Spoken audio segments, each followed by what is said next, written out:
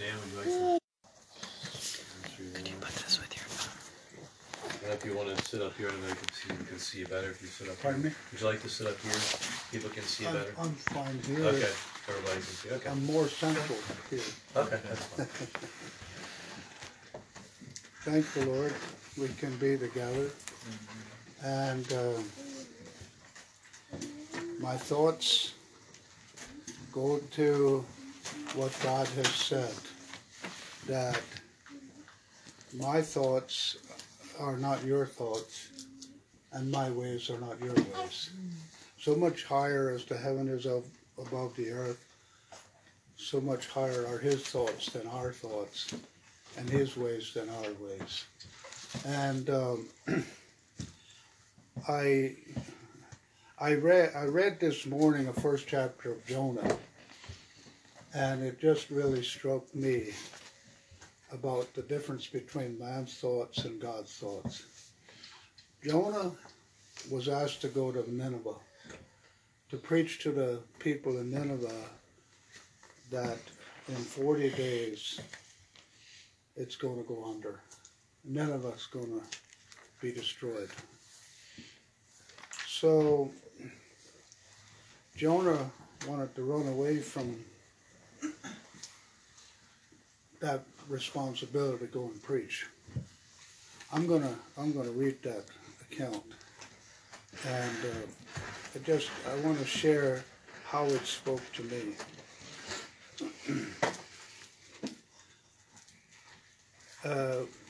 We are living now, and many years since Jonah's experience, and I think that the tendency is for human beings is to just think that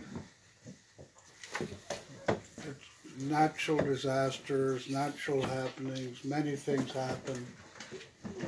But God has said in one place, and I was wondering where that was, but he says that things happen, good things, bad things happen. Well, did these things happen and I have not done it? God is asking us the question. Was things like this, do things like this happen and it wasn't because I done it? And the fact is, yes, it was God that done it. But we'll see this in the first chapter of Jonah. Now the word of the Lord came unto Jonah, the son of Amittai, saying, Arise, go to Nineveh, that great city, and cry against it, for their wickedness is come up before me. But Jonah rose up to flee unto Tarshish from the presence of the Lord, and went down to Joppa, and he found his ship going to Tarshish. So he paid the fare thereof, and went down into it to go with them unto Tarshish from the presence of the Lord. David has a scripture. David wrote in a place where it says, can I go anywhere to hide from you? And he understood that he can't, But he had a better understanding about God than Jonah did. Jonah didn't have a very good understanding here. It was his thoughts. He thought he could hide. He could run away from God and disappear, so he didn't have to do this job. But God knew.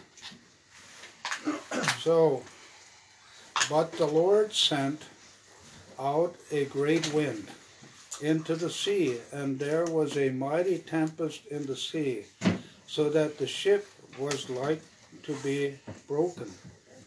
Then the mariners were afraid, and cried every man unto his God, and cast forth the wares that were in the ship into the sea to lighten it of them.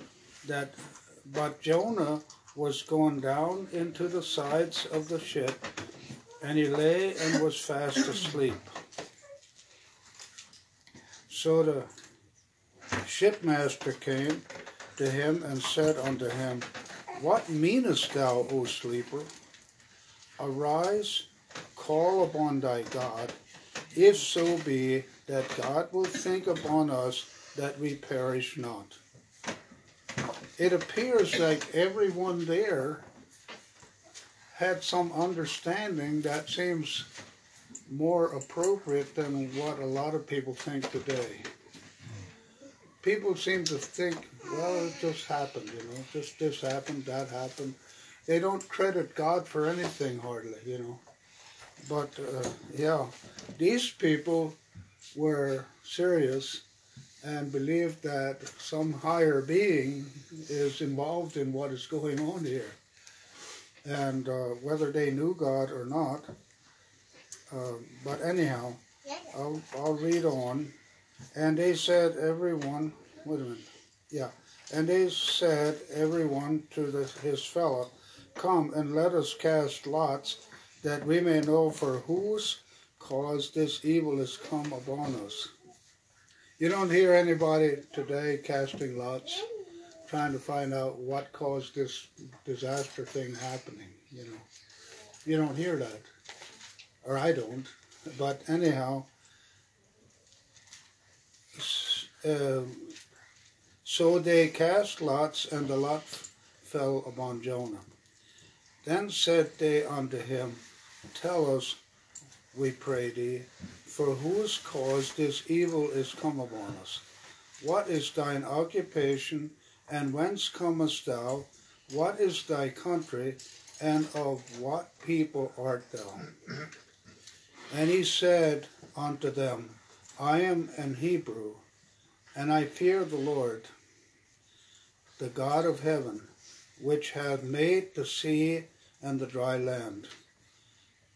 Then were the men exceedingly afraid, and said unto him, why hast thou done this?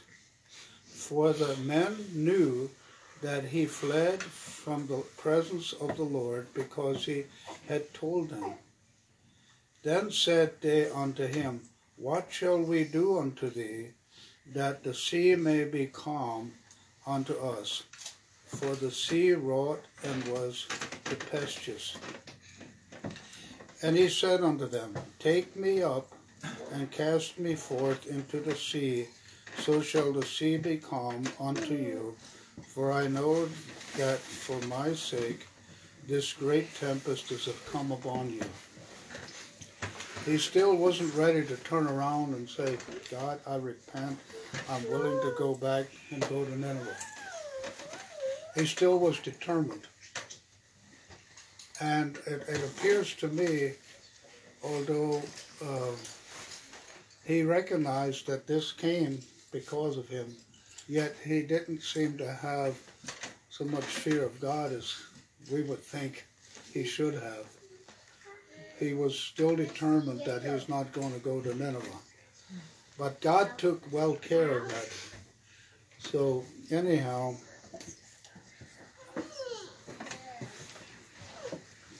and nevertheless the men rowed hard to bring it to the land, but they could not, for the sea wrought and was tempestuous against them.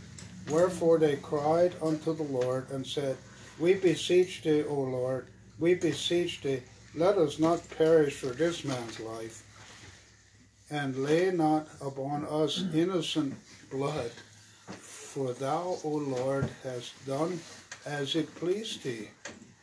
So they took up Jonah, and cast him forth into the sea, and the sea ceased from her raging. Then the men feared the Lord exceedingly, and offered a sacrifice unto the Lord, and made vows.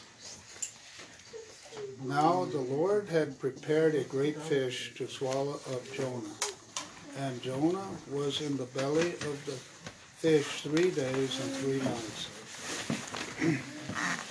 It's a tremendous example of God dealing. You could say many people suffer because one person disobeyed God.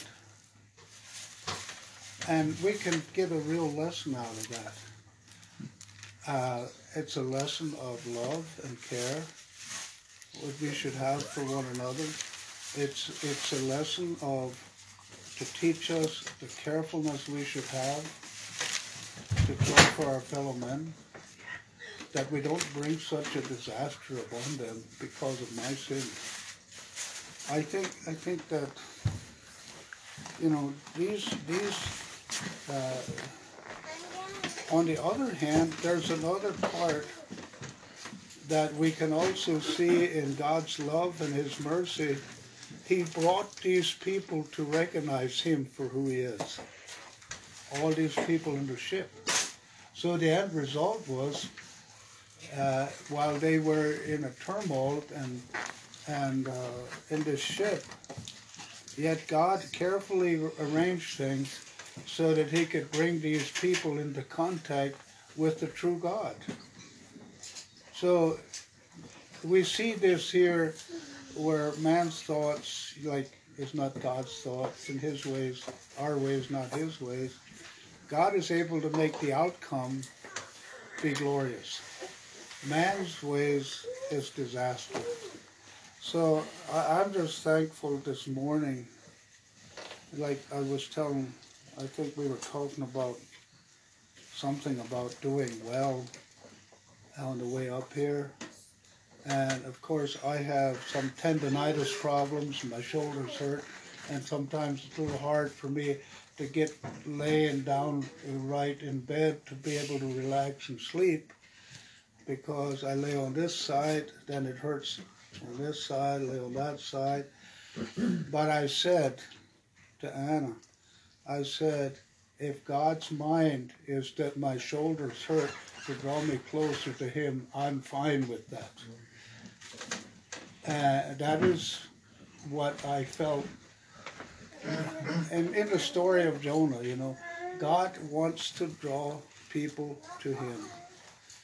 And He gets our attention better when not everything just goes like we'd like to see it go.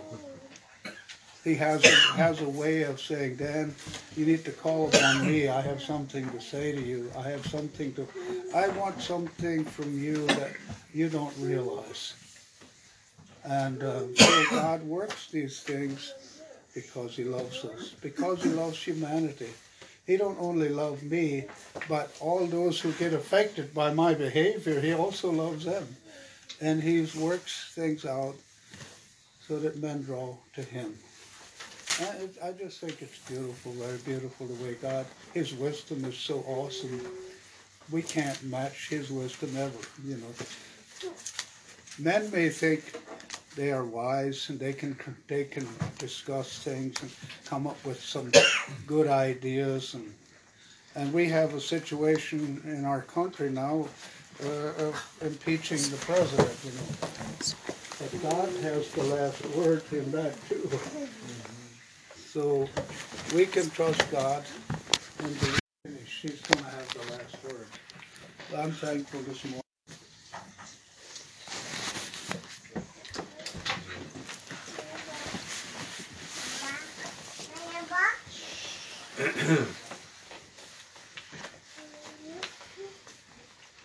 This morning, I'd like to look in the book of Daniel.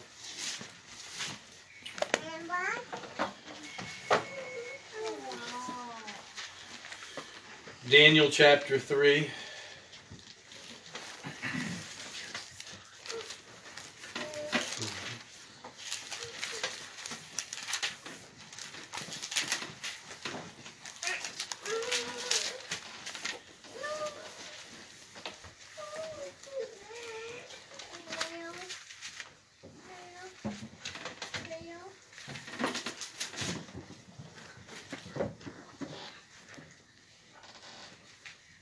This is the story of where King Nebuchadnezzar set up a golden image of himself, thought that highly of himself, and then he wanted everybody in Babylon to worship him, in the city of Babylon. And everyone was commanded to do it, where they would be thrown in a burning fiery furnace. And so the whole thing happened, and then in verse 8 it says, "Therefore at that time certain Chaldeans came forward and accused the Jews, and they spoke and said to King Nebuchadnezzar, O king, live forever.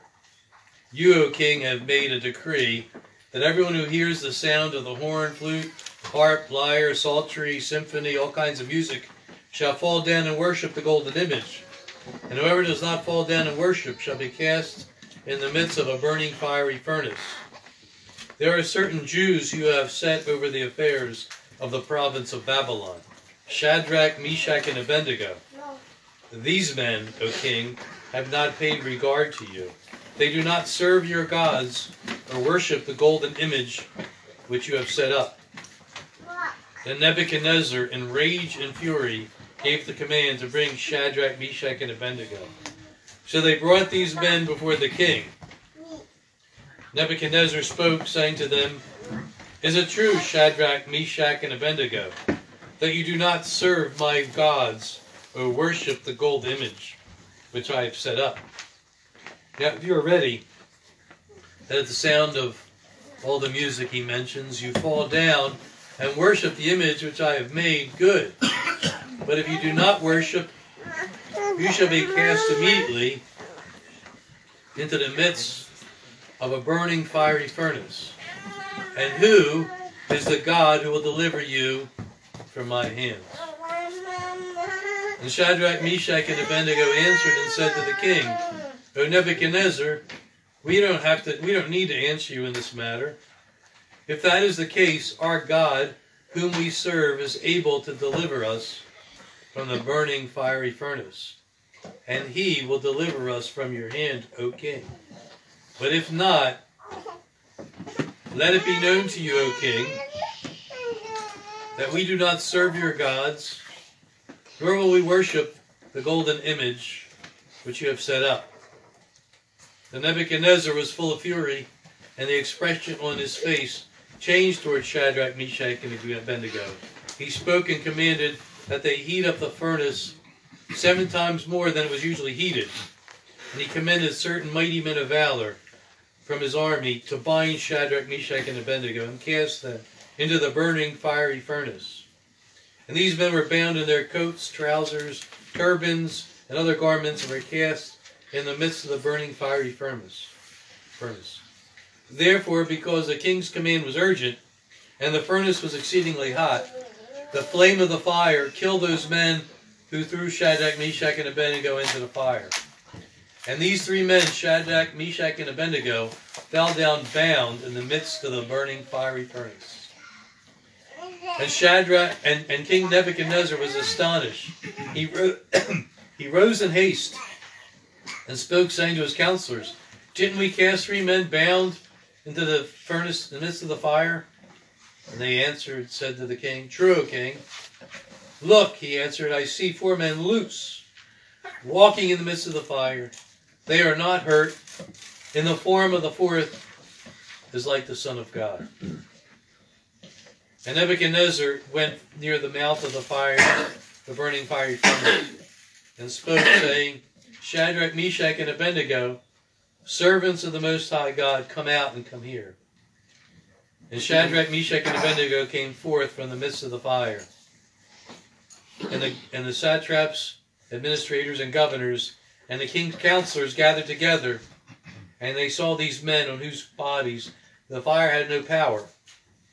The hair of their head was not singed, nor were their garments affected, and the smell of fire was not in them, not on them. This is a passage that is an amazing story and a great lesson that we can learn something for ourselves in our walk with God. Because in this passage here, these are people who are walking with the Lord, and their faith was tested.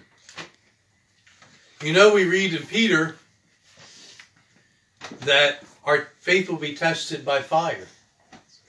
And see, in this case, it happens literally, that they are threatened with everybody else, and everybody else caved in and bowed down, but there is 3 men who dared not to do what was commanded. You say, well, why? What was so wrong with doing that? It's the first commandment.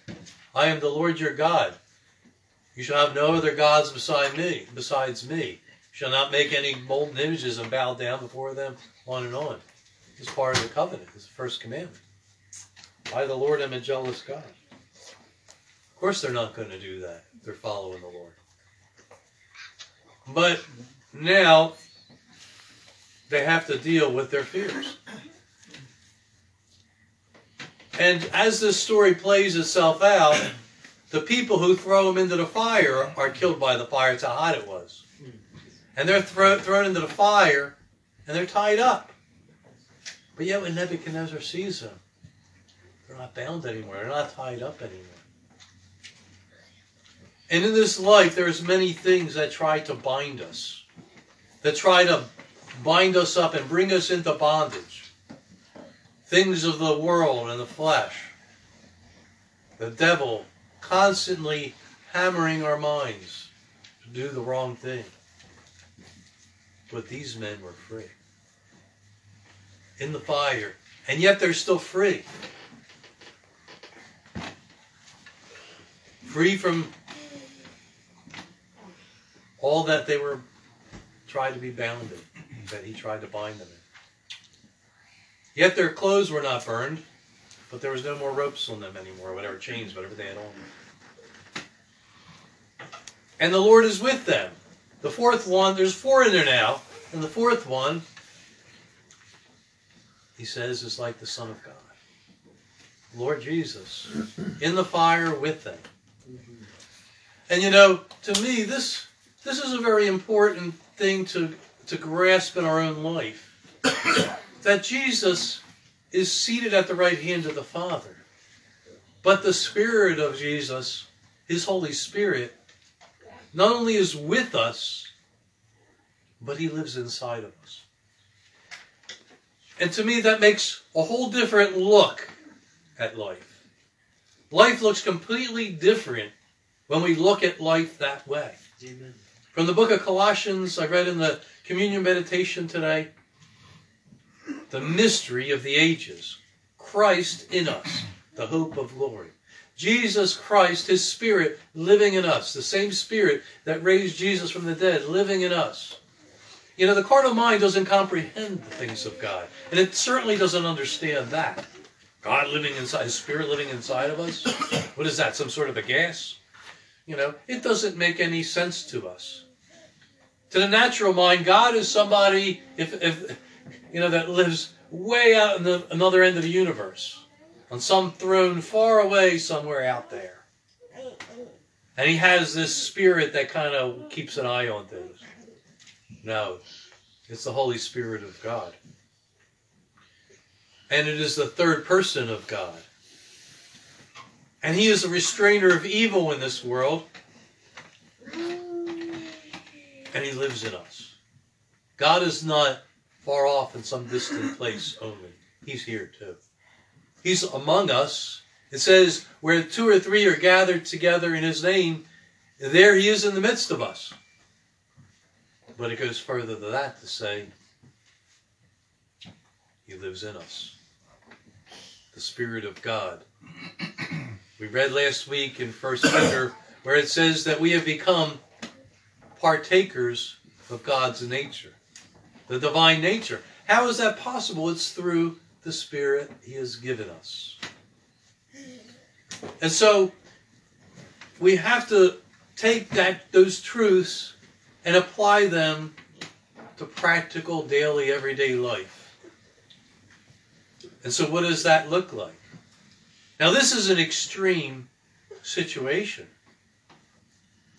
It's not every day that people get thrown in a furnace. This isn't an everyday occurrence. At least not yet. Who knows what the future holds. But the fact is that this was a very extreme case. Do we think that Jesus is only with us in very dangerous, perilous, extreme cases like that? No. He's with us all the time, every day. Behold, I am with you always, even to the end of the age. But yet we have to, what don't we understand about that? You know, John mentioned a book he read, that I read some of too. It was called Practicing the Presence of God. And basically what it is a reminder that God is here all the time. And we should keep on reminding ourselves of that. You know, He's not far off, He's here. He's with us. And He's going through the fire with us. We have to face fires. We have to face fiery trials in this life. But we're not alone. And unfortunately, many of us in Christendom look at it just that way. That we have to face this trial alone. Oh, I know that God hears me, but I'm facing this trial alone. This is too much. It's not too much.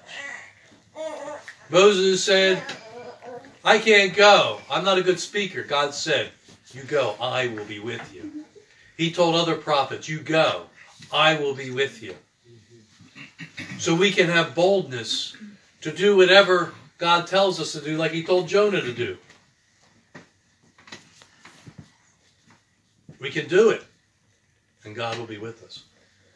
He said He would be with us to the end of the age.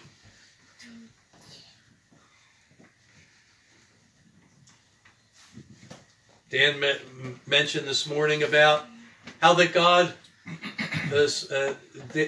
Dave said, where will I go to hide from the presence of God? It says in one of his Psalms. If I go and sit down at the bottom of the ocean, you'll be there. God is with us. He is with us.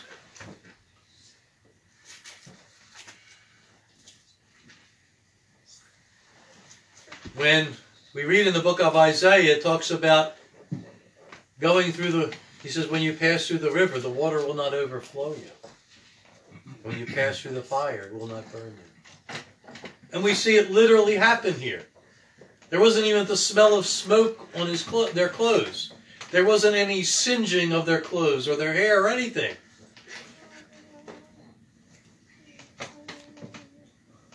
You know, when you're at a bonfire even, something like that, and you're sitting there at a bonfire, you're not in that fire, you're just around that fire, and you go home and you smell your clothes the next day and they smell like smoke. But these men were not around the fire, they were in the fire. They weren't singed by the fire. Hallelujah. The preservation of the people of God. We should not think any differently than Shadrach, Meshach, and Abednego. They did not know what God's will was for them. Are we going to give up our lives for the will of God and be a martyr like others were before them? Or is God going to deliver us? We don't know. God is able to deliver us, though, but even if He doesn't, we are not going to do this evil thing. And they were defiant against Nebuchadnezzar. Nebuchadnezzar was not any small-time king. If you look at ancient history, he stands out as one of the mightiest, most powerful kings of ancient history. And every history book of ancient history contains him. And he was certainly powerful, and as we can see here, he was certainly full of himself. He wanted people to worship his image. And all of his rage and fury didn't change them. And all of his threatening, and then picking them up and throwing them in the fire. And there they were walking in the fire, and the Lord Himself walking with them. Not just angels of the Lord, but the Lord Himself.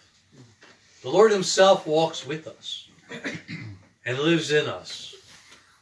And He's given His angels charge concerning us. It says in the book of Hebrews that angels are ministers, have been sent as ministers, servants of those who will inherit salvation. Wow. We have a pretty good bodyguards there, don't we? Pretty good guards of our life and our soul. We are not alone. Let's open our eyes to it. That God open our eyes, that we might see the greatness of God's power to those who believe.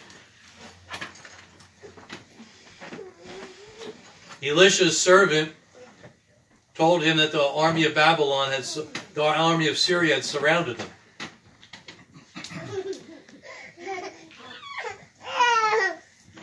And Elisha said, the prophet said, don't worry, there's more for us than there is for them. This whole army surrounded them. And I'm sure in that second, Elisha's servant was like, what in the world is he talking about? I don't see anybody. And then Elisha prayed, God open his eyes. And then he saw the armies of heaven, chariots of fire surrounding the whole situation. Open our eyes, Lord, to understand the greatness of your power to us who believe. That was Paul's prayer to the church at Ephesus. And it's our prayer for us today. Open our eyes to God's loving kindness, his greatness, and his presence that is present with us and in us. And so, God was with them.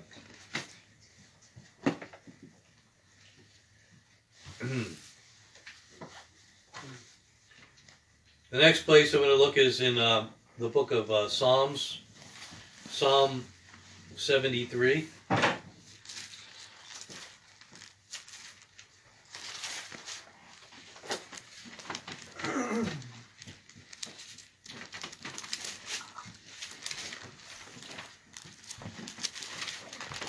Psalm 73,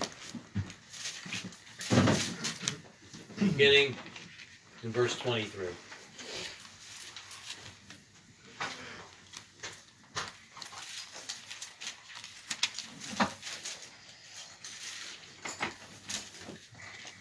Psalm 73, verse 23. Nevertheless, I am continually with you. You hold me by my right hand. You will guide me with your counsel, and afterward receive me to glory. Who have I in heaven but you? There is none upon earth that I desire besides you. My flesh and my heart fail, but God is the strength of my heart and my portion forever. At the end of it says, verse 28, but it is good for me to draw near to God. Some versions say, the nearness of God is my good. God's nearness. Asaph here in writing this psalm said, I'm continuing with you, you're continuing with me. You're holding me with your right hand, and you're guiding me with your counsel. That was what Jesus said he was sending the Holy Spirit for. To be our guide and our counselor, our teacher.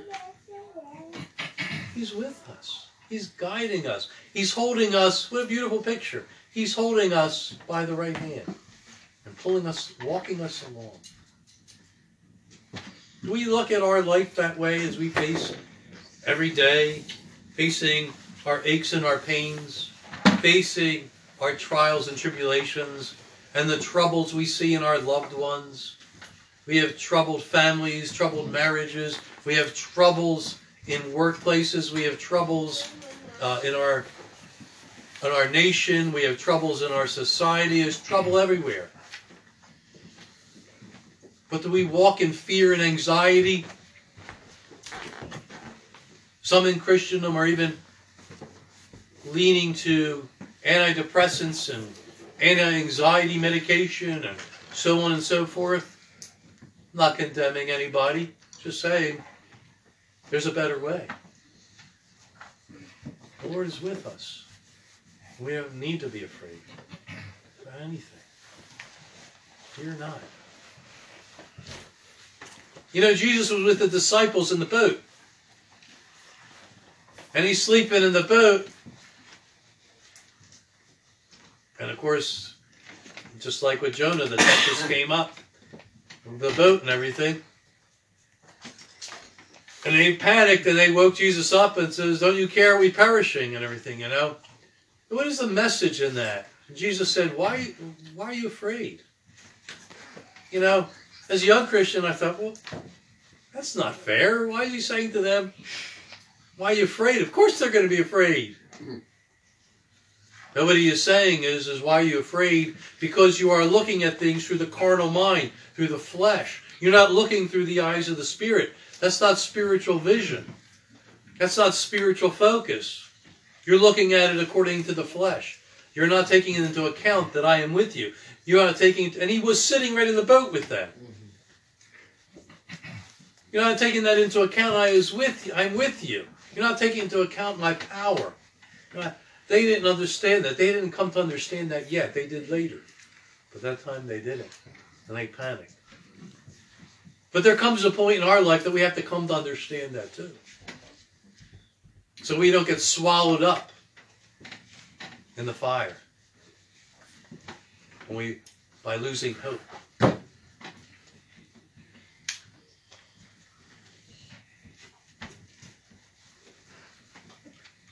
The next place I'm going to look to is in Romans chapter 7.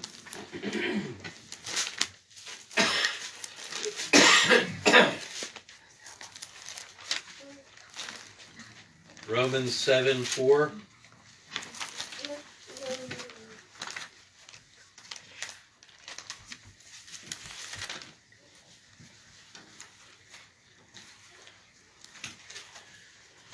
Romans 7:4. Therefore, my brothers, you also have become dead to the law through the body of Christ, that you may be married to another, to him who is raised from the dead, that we should bear fruit to God. Now, he talks about us being married. We who are in Christ are married to Christ. And we know that marriage is a covenant where two become one flesh. They become one. So what does this have to do with what we're talking about? Well, it has everything to do with what we're talking about. We are one with Christ now. We are joined together with him. We've been buried with Christ in baptism, raised with him to walk in newness of life. We have died with Christ, been dead to the law of the body of Christ, so we might be married to another, Christ. Now this marriage is not compared in all respects to marriage, of course, but it's compared to Christ, to marriage. Our relationship with Christ is compared to marriage in that it's a joining together. Jesus said, for this reason a man shall leave his father and the mother, and the two shall become one flesh. And we see that in Ephesians chapter 5, where it's talking about marriage. We often refer to that when we need counsel on marriage, and it's very good. But also Paul is talking there about the relationship of Jesus Christ with the church. And so, when we see that in Ephesians 5, refer to it briefly.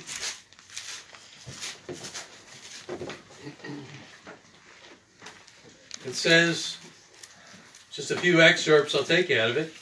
Christ is the head of the church, as he is the Savior of the body. Just as the church is subject to Christ, so that their wives be their husbands and everything. Husbands, love your wives, just as Christ also loved the church and gave himself for her. Verse 30, for we are members of his body, of his flesh and of his bones. Become united with Christ. A union with Christ. And then he quotes, for this reason a man shall leave his father and mother and be joined to his wife, and the two shall become one flesh. This is a great mystery, but I speak concerning Christ and the church.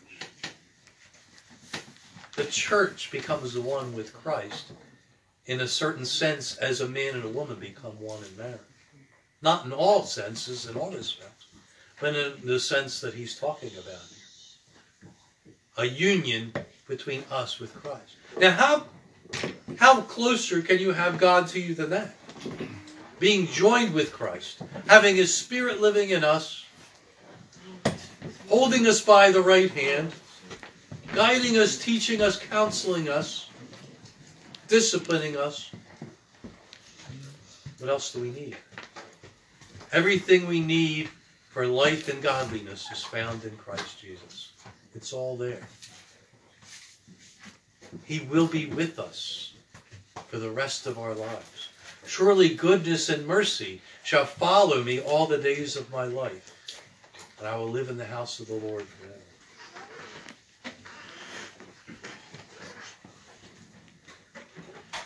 1 Peter chapter 4.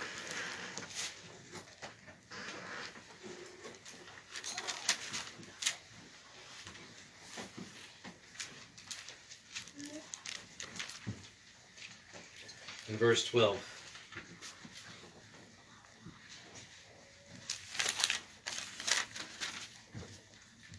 Brothers, do not think it strange concerning the fiery trial which is to try you, or some strange thing happening to you.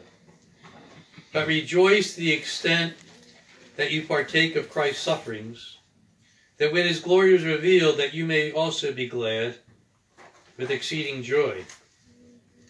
If you are reproached for the name of Christ, blessed are you, for the Spirit of glory and of God rests upon you. On their part He is blasphemed, but on your part He is glorified.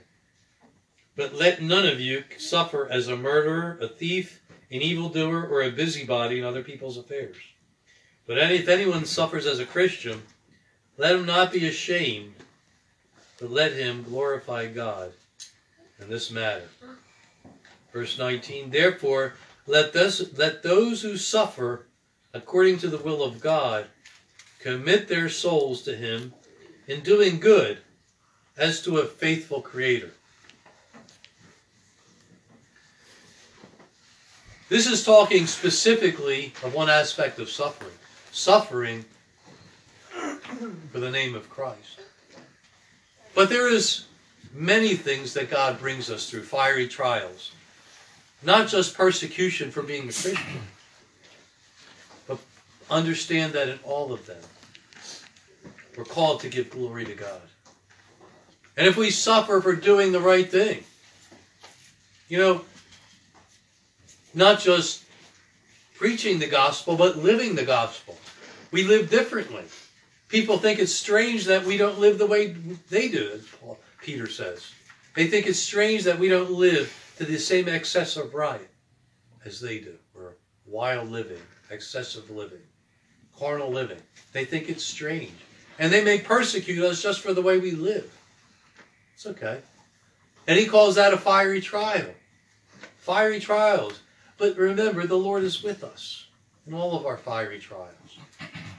If it's necessary that we suffer in our bodies and in our homes, in our different circumstances, if it's God's will that we suffer, that we're called to glorify God in those things. Glorify God in your body and in your spirit, which are the Lord's.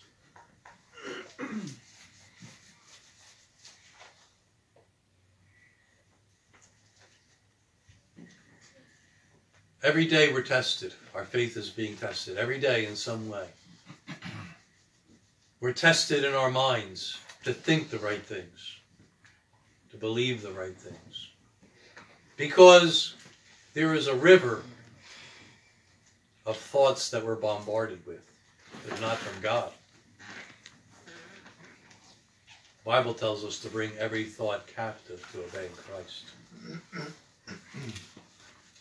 And it's in this area too, that God has not abandoned us, He hasn't forgotten us, and He has not forsaken us. He said He will never leave us or forsake us.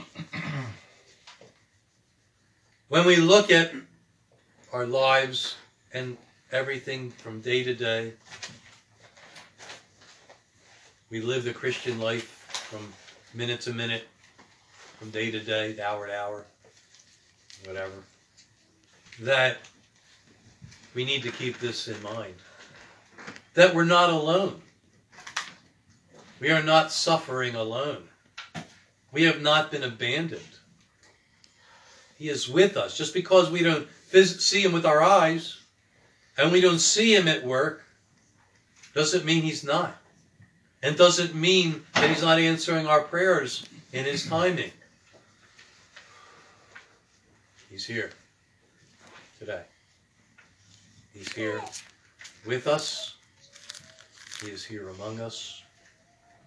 He lives in our hearts. Praise the Lord.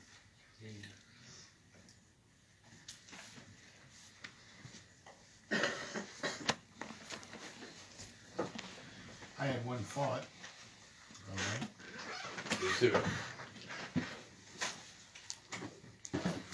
When Jesus died on the cross, he was put in a tomb. Who raised that Jesus? What spirit raised that Jesus? It's written. That spirit is in us. That same spirit raised up Jesus Christ. We're not powerless. And we're worthy. We are worth something. Because that spirit in us. Amen.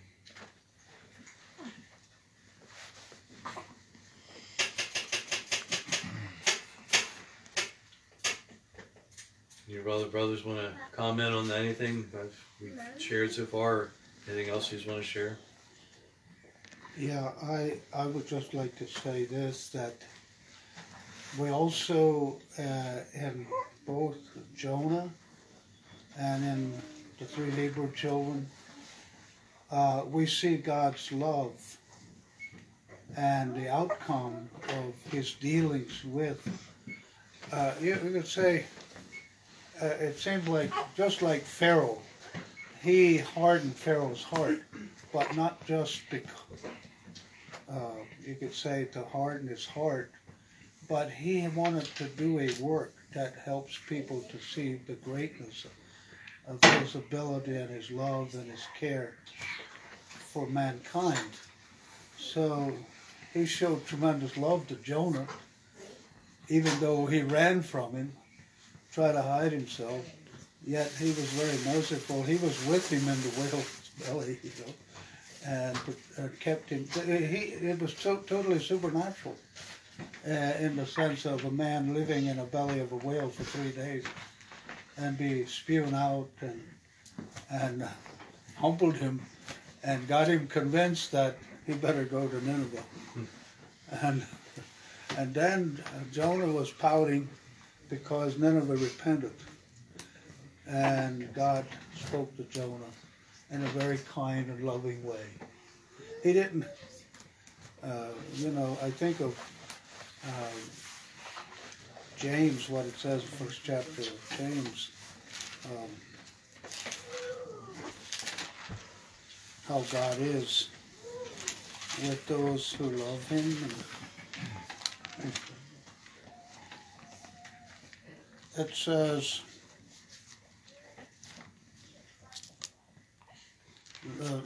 we should, if any man, verse 5, chapter 1, if any of you lack wisdom, let him ask of God, that giveth to all men liberally. And it's like plentifully. He just, like it's like, pours it on them. And he does it without upbraiding them, and it shall be given him. Literally, liberally, and upbraideth not, and it shall be given him. And we're just so prone to be the opposite. We're so prone to be the opposite toward our wife, our husband, our children, our neighbors, We need to learn what love is all about from God. I just see that. And then Nebuchadnezzar even turned and said, if anybody dares to do anything or say anything against the God of Shadrach, Meshach, and Abednego, they shall be cut asunder and their houses destroyed and all that. God didn't say that. But, you know, it again shows the difference between man's ways and God's ways. And I just, why shouldn't we love God? What is holding us back from loving God? What makes us think that God isn't what he says he is? But we're so prone to be that way. Any little thing that happens that doesn't seem to suit us or we can't reason it out, there we are. You know, back to the old human way of thinking instead of God's way. But you know, God's purpose is that, like Hebrews or 2 Corinthians chapter 4 says, while the outer man is perishing, the inner man is being renewed day by day. And that is what God wants to lead us into, is to accept this understanding and embrace it of the outer man perishing, but the inner man being renewed day by day. And God's dealing with mankind, you know, starts from back in the garden all the way to our day. And what do we see in all that? God is patient, God is loving, God is long-suffering, God is longing for all men to repent and come to the knowledge of the truth. So I just praise God that I can be part of that work, you know, that God is doing.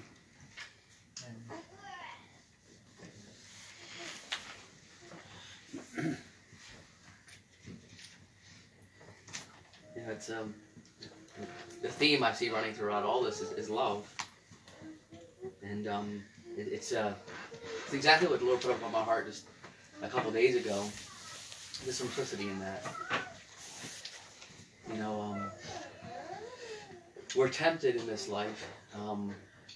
The enemy is very set on having us so focused on maybe on all the errors in us, all the problems that are going wrong, you know, so that we're looking at it rather than him. And, you know, Brother Ron, you talked about, you know, us moment by moment, minute by minute living out the Christian life. I think that is just so important. Yeah. That moment by moment, you know, we're knowing that he's going to meet us with the grace. He's going to meet us with whatever we need in that moment. And we don't have to take a care for our life.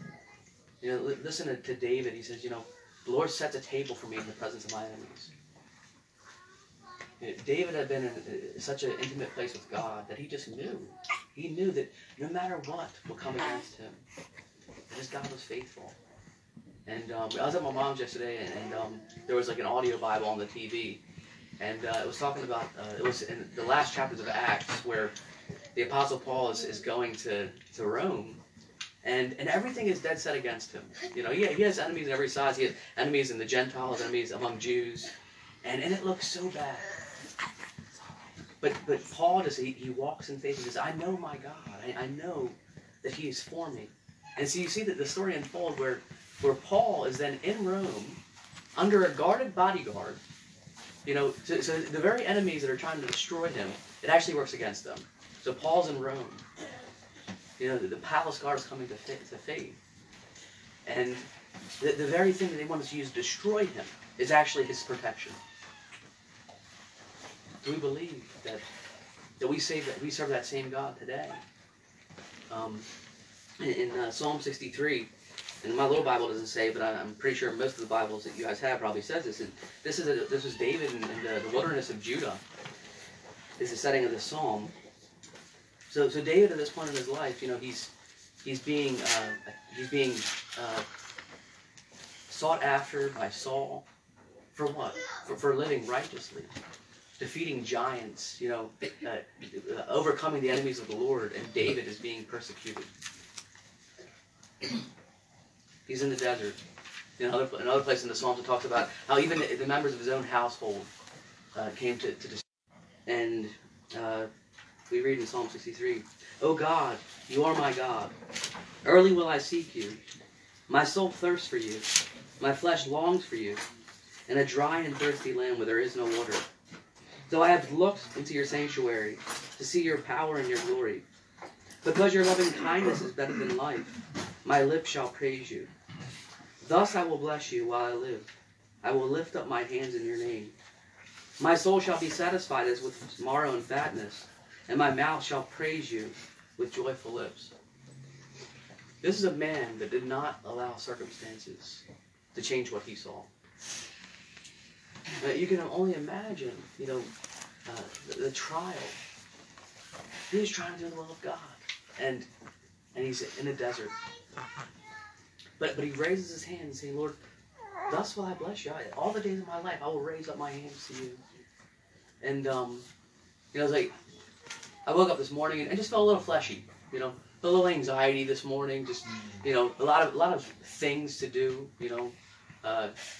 Meeting my father, try to spend some time with him, and then going to my mother's and making sure she's okay, and just so many responsibilities.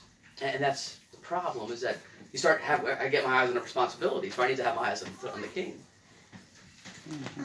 If I'm united to His love, not only will I meet these needs, I will be abounding in love.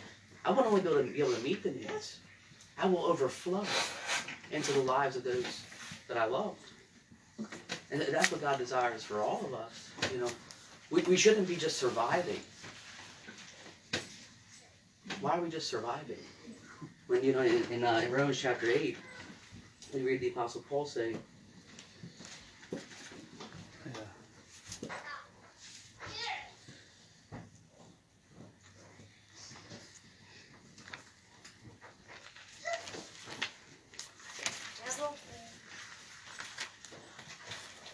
who shall separate us from the love of Christ? Shall tribulation or distress? This is in verse 35, chapter 8. Who shall separate us from the love of Christ? Shall tribulation or distress or persecution or famine or nakedness or peril or sword?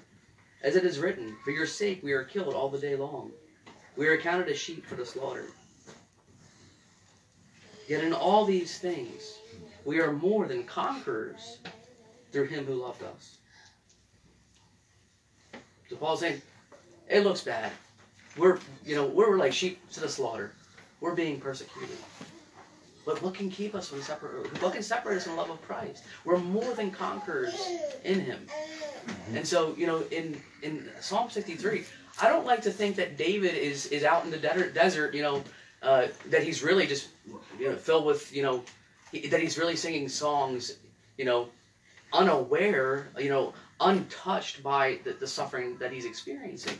No, I believe that David's out in the wilderness and he's clapping to God and he's saying, Lord, I don't care about these situations. I'm going to praise you anyway. Because no matter what I feel, you hear David say this in the Psalms, right? Oh my soul, why are you so downcast? Put your hope in God.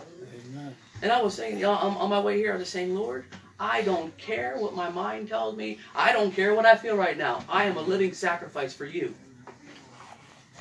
And when this moment is over, I will sing songs with a joyful heart. But right now, I'm going to sing, and I'm going to weep and sing. I don't know if it's Psalms or Proverbs talks about he who sows with tears, that he will reap with gladness. Reap with gladness. Yeah. Now, are we sowing in tears? Are we so caught up in the tears that we think that God has left us? And there's God is not condemning us in that. I think that for me, for the longest time, I used to feel like a hypocrite because I'm clapping in the car and everything inside of me is dreary and not feeling so good. But I said, I don't care. I don't care what I feel. I'm going to praise Him anyway. And He'll get me through the trial. And you know what? Enduring in that way, God delights in us. Yeah. He's not standing in heaven. He's not sitting on the throne and saying, man, why do you feel like that? He's saying, man, look at my son. Look at how he trusts me. Look at how he just knows why, because I've told him. So I'll sit in my car at times like this, and I'll just say, as I'm driving, saying, Lord, I am drawing near to you, and you're drawing near to me.